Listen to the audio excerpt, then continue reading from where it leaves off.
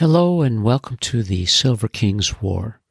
I'm Michael Sievers, the writer, producer, and creator of this podcast series about my father's Second World War as a B-26 bombardier. Today we begin the Silver Kings writing, Dearest Ones, from June of 1945 in Europe. The European theater of operations remains quiet, and Stanley and his guys are still unclear about what the plan is for moving his unit. Whether they'll go home or maybe to the Pacific, they're wondering, worrying, and looking for some diversions. As he writes from France on June 5th, 1945. Dearest Ones, I haven't written for a few days, as must be evident from the interval in my letters. Last Friday, 2 buddies and myself left here and were gone until last night. It was a wild, drunken orgy, but I feel none the worse from it, though maybe a little tired. One of the guys has a cousin stationed in Paris, so we decided to go see him. It was all on the spur of the moment, probably because we were so fed up and disgusted with this place. We would have almost welcomed any out. We knew we weren't authorized to go, nor how we would get there, but that didn't matter because we were going nonetheless. We only got as far as San Quentin on Friday night and left the next morning on the train for Paris. It was a swell ride. It only took 3 hours on a streamliner, just like being in the States. Paris was beautiful. The sidewalk cafes were open and doing big business. The Champs was as colorful as could be. It was jammed with soldiers as well as with pretty girls, all of whom seemed to be gay and extremely happy. We found a room in a small hotel off the Champs, then proceeded to join in the festivities of being gay, forgetting the past and future.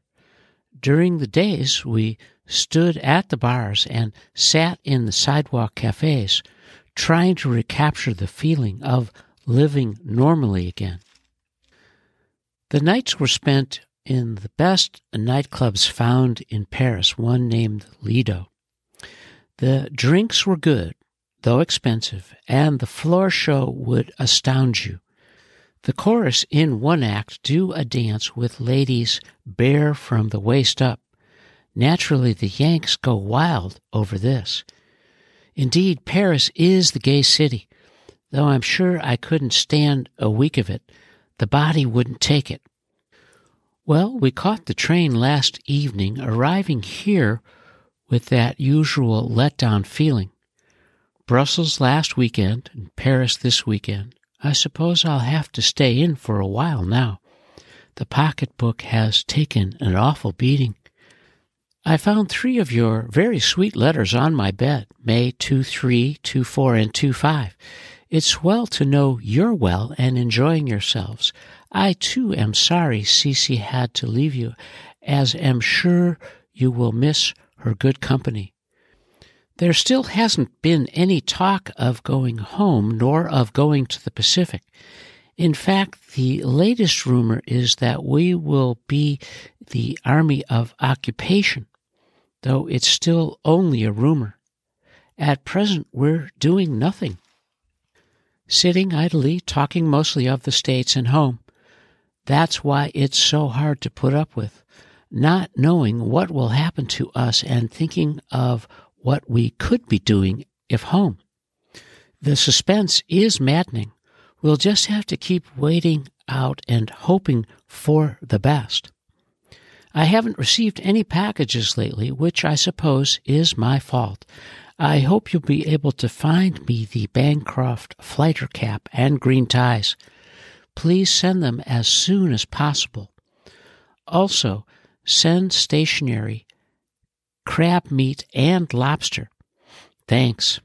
There isn't any more news. I'm fine and thinking of you constantly, hoping you're well. Love to Ida. I love you and miss you, Stan. P.S. I hope you'll receive this on the day of your anniversary, so my sincerest congratulations will be in order.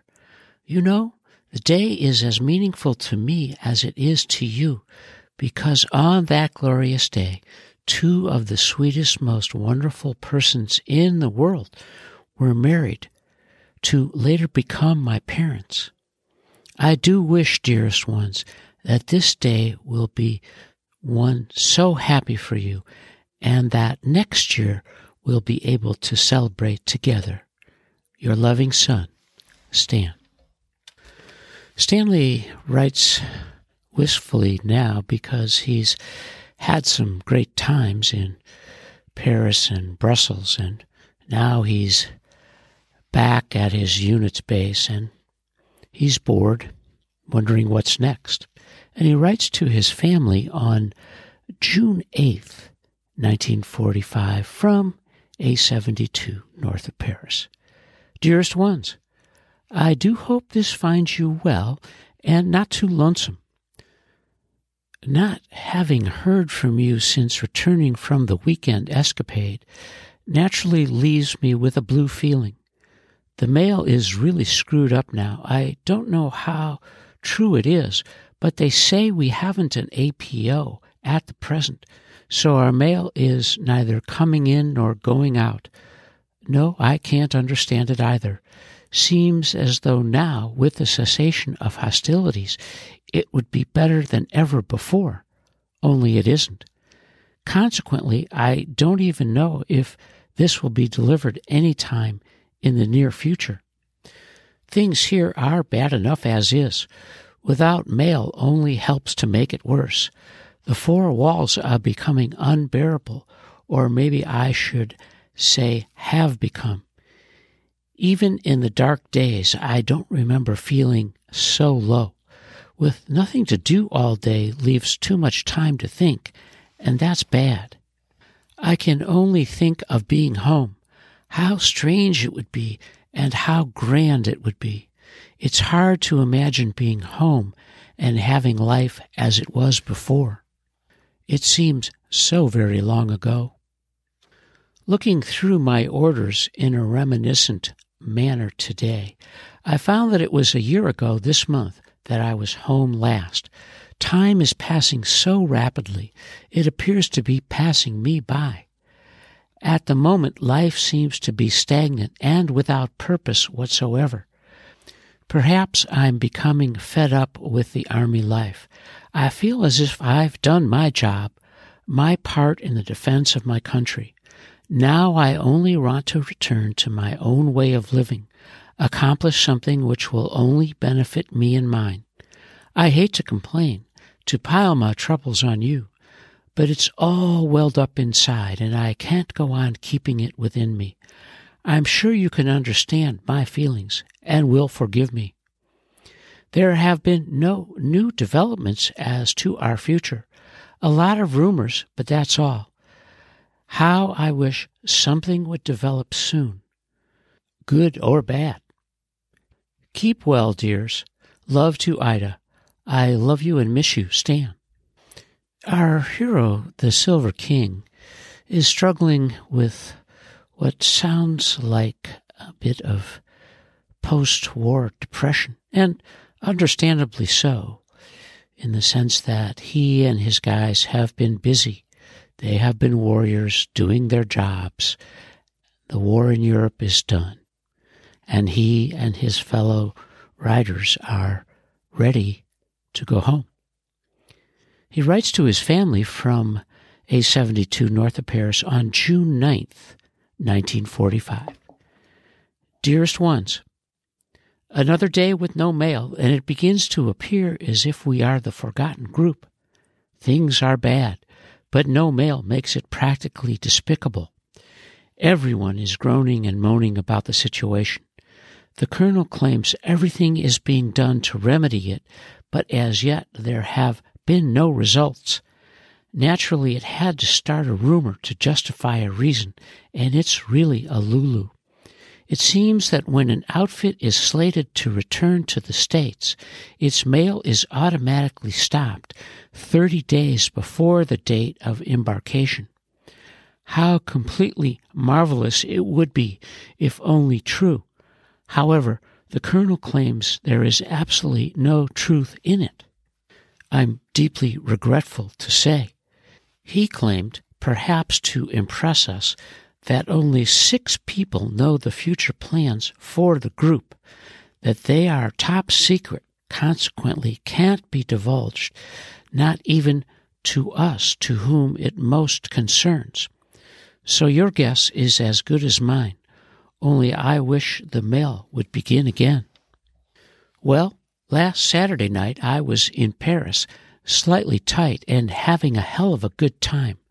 How different my surroundings are now. No pretty girls, no orchestra, no bar.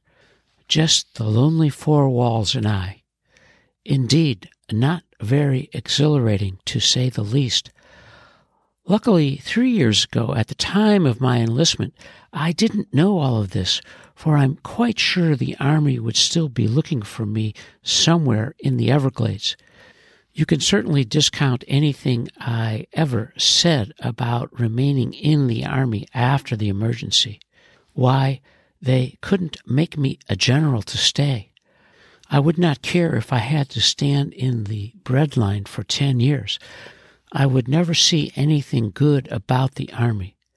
But complaining certainly won't relieve this situation. I only regret I haven't what it takes to take it in my stride. I was up early this morning for the first time in a long while. Tomorrow there is a big air review for some brass hat, so today we had to practice. That means I'll probably have to get up early again tomorrow. I don't mind getting up early, only it makes the day seem so much longer.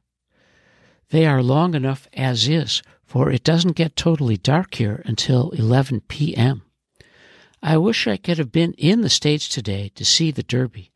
Did Rose R. go up this year? I imagine she won either way. It's midnight here now, but it's only 5 there, so I'm still hoping they might broadcast it. I guess you're at the club tonight. Wouldn't it be nice if all of us were sitting around a table, having lots of fun?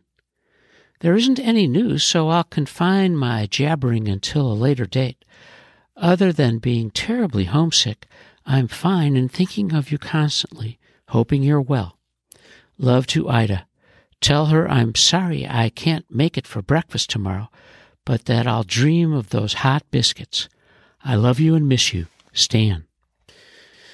As our hero, the Silver King, dreams of Ida's hot biscuits, Paris, and getting home, we have reached the end of part 1 of the Silver King's letters, dearest ones, that he wrote from Europe during June of 1945.